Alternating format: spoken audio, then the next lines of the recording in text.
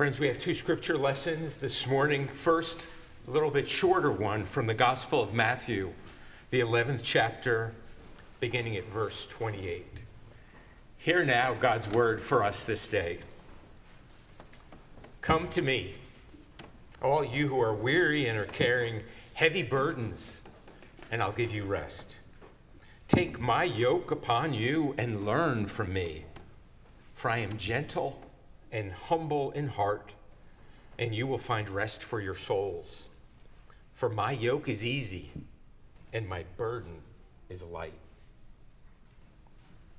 And then turning to the gospel according to Luke in the 14th chapter, 3 brief vignettes back to back, concluding with the parable of the great banquet, the passage that my sermon will focus on.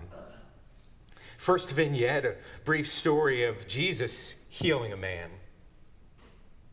On one occasion when Jesus was going to the house of a leader of the Pharisees to eat a meal on the Sabbath, they were watching him closely. Just then, in front of him, there was a man who had edema.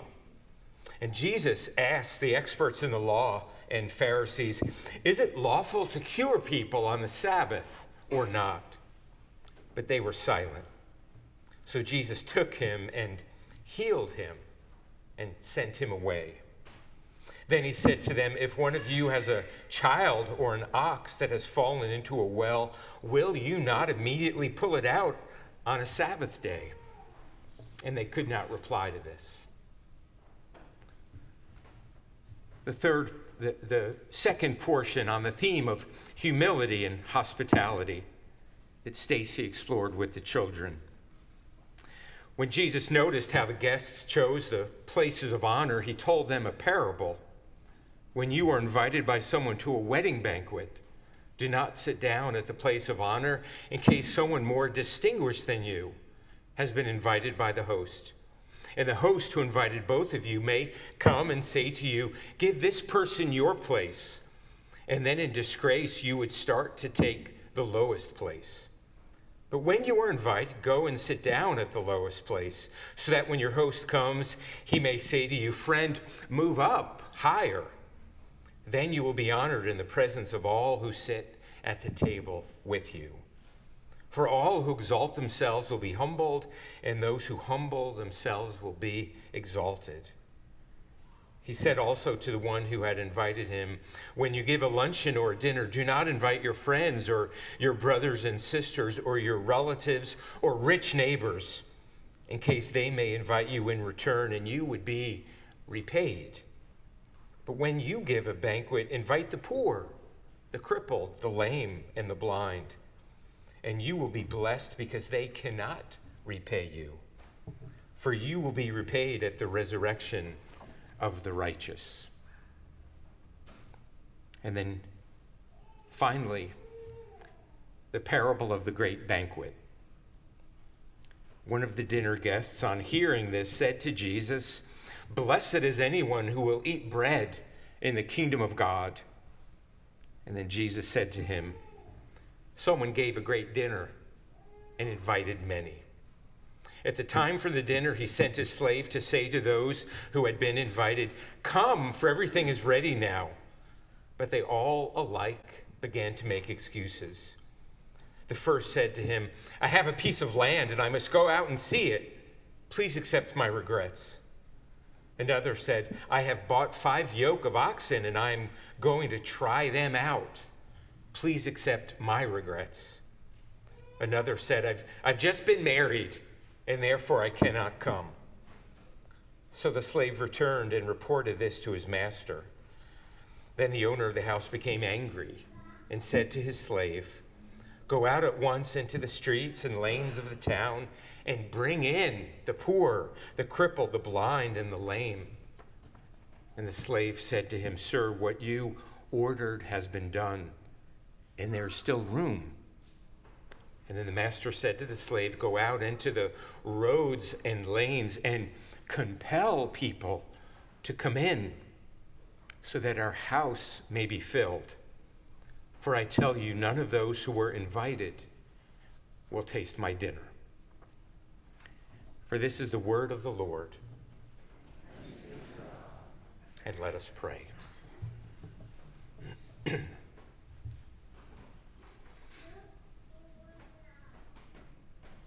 Holy God, we give you heartfelt thanks for the many ways that you invite us. You extend your reach to us.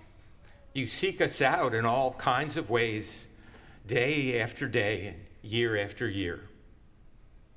Help us, Lord, to experience and respond to your sacred invitation this very day, that we might commit all that we are, all that we have, all that we might one day be, to you and to the building of your kingdom. To that end, O Lord, speak to us now in a way that we will not miss. And we pray this in your precious name. Amen.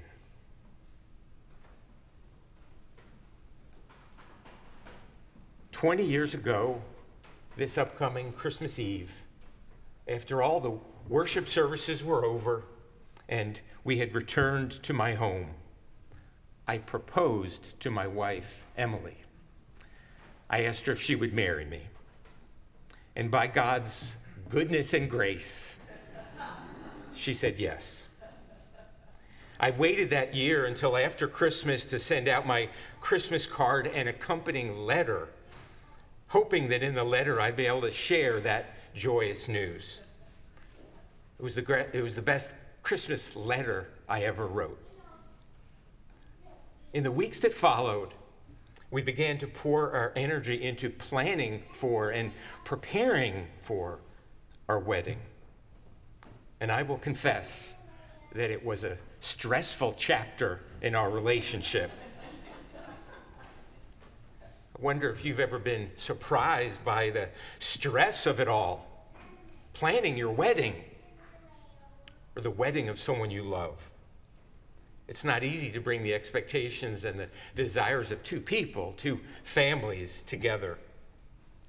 And so as our wedding day got closer, one of the most stressful questions was who to invite to the wedding. We both come from large families, many siblings and cousins and aunts and uncles. We both have friends we love dearly and who are important to us. What was the budget? How much room would there be? How many people could we include?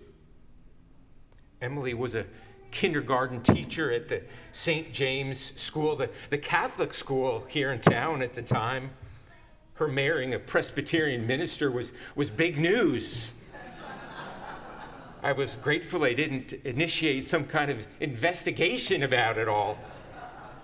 It was a close-knit community. Everyone wanted to come. The kindergarten students in her class, they and their families wanted to come. The older students who she had taught in previous years, along with their families, they wanted to come. I was serving a church of about 350 members in Hunterdon County at the time, a wonderful congregation, incredibly supportive of me. They had witnessed and cheered on our courtship. Emily was in worship every Sunday in the front row, wearing these pink Chuck Taylor Converse sneakers at the time that the older church ladies just loved. Believe me, they wanted their bachelor pastor to get married. And they wanted to witness it to make sure nothing prevented it from happening. Of course, everyone was welcome to come to the wedding ceremony, which took place right here in our sanctuary. That was not the source of the stress. The question was, how many people could we afford to include at the wedding banquet, the party, the feast that would follow? And somehow we sorted it all out. But all these years later, it's still a topic that I do my best to avoid.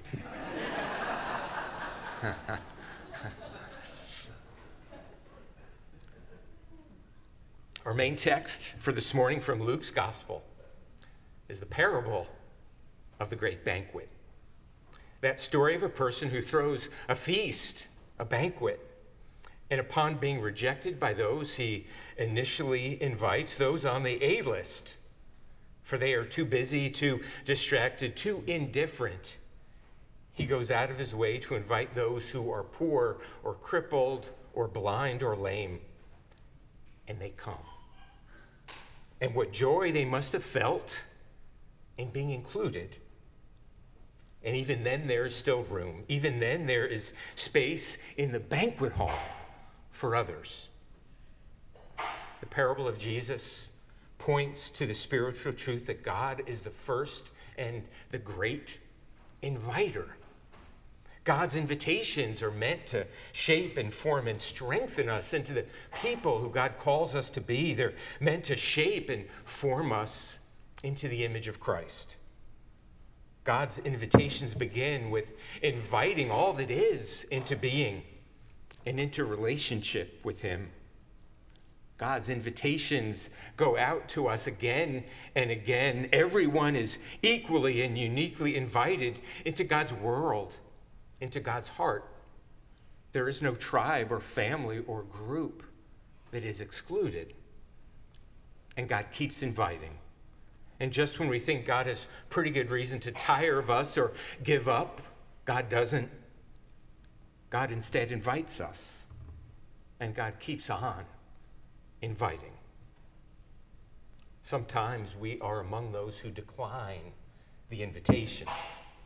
We say, I have a piece of land, I need to check on it, or I just bought 5 yoke of oxen, I need to give them a try in my field, or I just got married, my spouse says I need to stay home tonight. We are too busy, too preoccupied, too burdened with the stuff of life to say yes to the invitations of God. If your life is anything like mine, each day has moments where we, in effect, say to God, no, thank you. Not today, God. Yet God does not give up. Jonathan Walton is the new president of Princeton Seminary. As far as I know, he is the first president of that school that is not a middle-aged or older white male Presbyterian minister. Perhaps there's hope for us all after all. At his inauguration just a few weeks ago, in his stirring words, he reflected on this very passage. He said, the gospel invites all to a banquet where seats are shared, not seized, where achievement kneels before altruism, and where the bountiful blessings of life are not trophies to be hoarded, but treasures to be distributed. I think that last line sums up an entire stewardship campaign all by itself. The bountiful blessings of life are not trophies to be hoarded, but treasures to be distributed.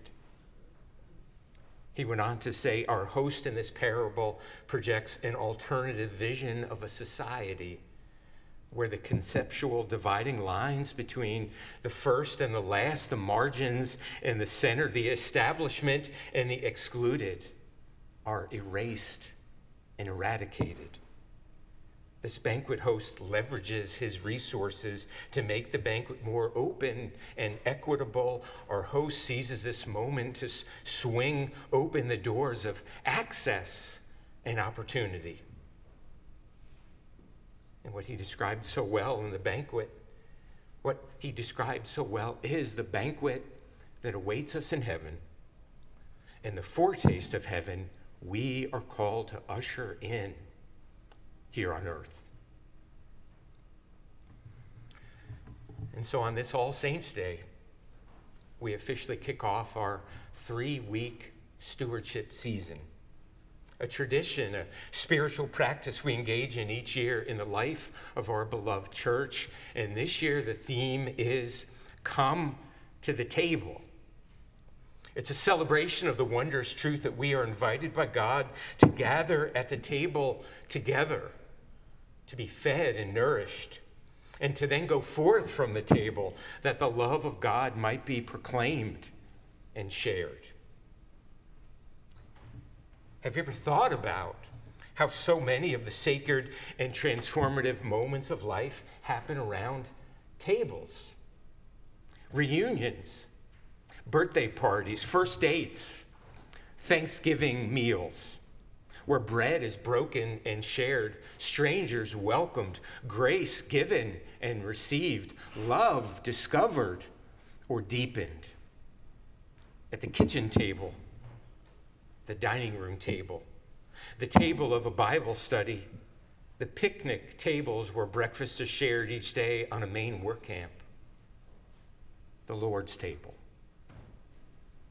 In any community of faith, the central and most important act of the people is the worship of Almighty God. It is what grounds us. It is our ultimate reason for being. And in our sanctuary, where so much of that worship takes place, a table, the communion table, is at the very center. A symbol of Christ's invitation to each of us to come, to be fed and nourished, to experience the bonds of faith and fellowship that connect us as one, to experience the presence of our Lord himself, and to then go forth from this place renewed in our energy and enthusiasm to love and serve others. In the center of it all is a table. I think of our new Westminster Hall kitchen, and stay tuned for an announcement about when we'll have a grand reopening of that wonderful space. I think of the generosity of God and our congregation in supplying those funds, $250,000 from Mother's Day to Father's Day this past spring. In the times of fellowship and food and hospitality to others we will share in as we gather around those tables. I think of the new home for God's Co-op Pantry right here on our campus, where a love for neighbor will be lived out and food will be shared that will provide abundance for many tables. I think of our commitment to engaging those who have not returned from the pandemic and those who have no church family to be part of, yet hunger for God and hunger for experiences of community and connection. There's a place at the table waiting for them. You know that our church and our ministry is one where all people are welcome. Everyone is valued. Everyone is needed. You know that we gather at a table of love and justice and new beginnings. And Jesus reminds us today that it is not enough to simply open the doors, to put an invitation of welcome on the signboard. We must go out into the highways and byways, extending God's invitation to those historically marginalized or overlooked, those who have felt invisible, judged, unwelcome. Our world is one where division and exclusion are the norm. Our faith calls us to push back on that. That all who hunger for God and hunger to experience connection and community will come to God. Come to God's table to be fed and nourished, and go forth from that table into the world in love and in service. During this past month, I officiated at a graveside memorial service for the spouse of someone who grew up in our church. She asked me to read that beautiful passage from Romans chapter 8. The New Revised Standard Version, the translation I'm more familiar with, puts it this way: "For I'm convinced that nothing will separate us from the love of God. Neither death, nor life, nor angels, nor rulers, nor things present, nor things to come, nor powers, nor height, nor depth, nor anything in all creation." But she asked me to read it from the King James, which renders it a little bit differently. Some of you might recall it. King James puts it this way: "For I am persuaded. I am persuaded that nothing in all of life will be able to separate me from God's love." I don't know about you, but when I'm convinced of something. It tends to be when I make the decision by myself. I weigh the pros and cons. I consider the evidence. I decide. When I am persuaded, on the other hand, it is usually much more because of the effort, the engagement, the commitment of someone else. Friends, here at BRPC, how are we doing expanding the invitation list to God's table in the way that God calls us to? How are we doing persuading others of the depth and length of God's great love for them by the manner in which we love, the manner in which we serve, the manner in which we share with our community and our world the good news of the gospel of Jesus Christ? 2 weeks from today, November 19, is Consecration Sunday. We will be invited to present during worship and dedicate to God's glory our financial commitments to support the work of Christ here in this place in 2024. For over 300 years, generations have come to the table. They have gathered in this place to worship God, to be worshiped, to be nourished and transformed by God's great love, to form life-giving bonds of friendship with one another. And for over 300 years, worshipers have been sent forth from this place, sent forth from God's table into our world to love and to serve. How is God calling you to give, that the gathering at the table and the sending forth will be strengthened and increased and made possible? By the way that you give, how is God calling you to expand the invitation list? How is God calling all of us together to go out into the highways and byways and be bearers of God's love for the poor, the crippled, the blind, the lame, to be bearers of God's love for those who are anxious, disconnected, weary, or without hope? With a spirit of humility and gratitude, may we all pray about that question in the 2 weeks ahead. And come November 19, may we respond in exactly the way God calls us to. In the name of the Father, and of the Son, and of the Holy Spirit, amen.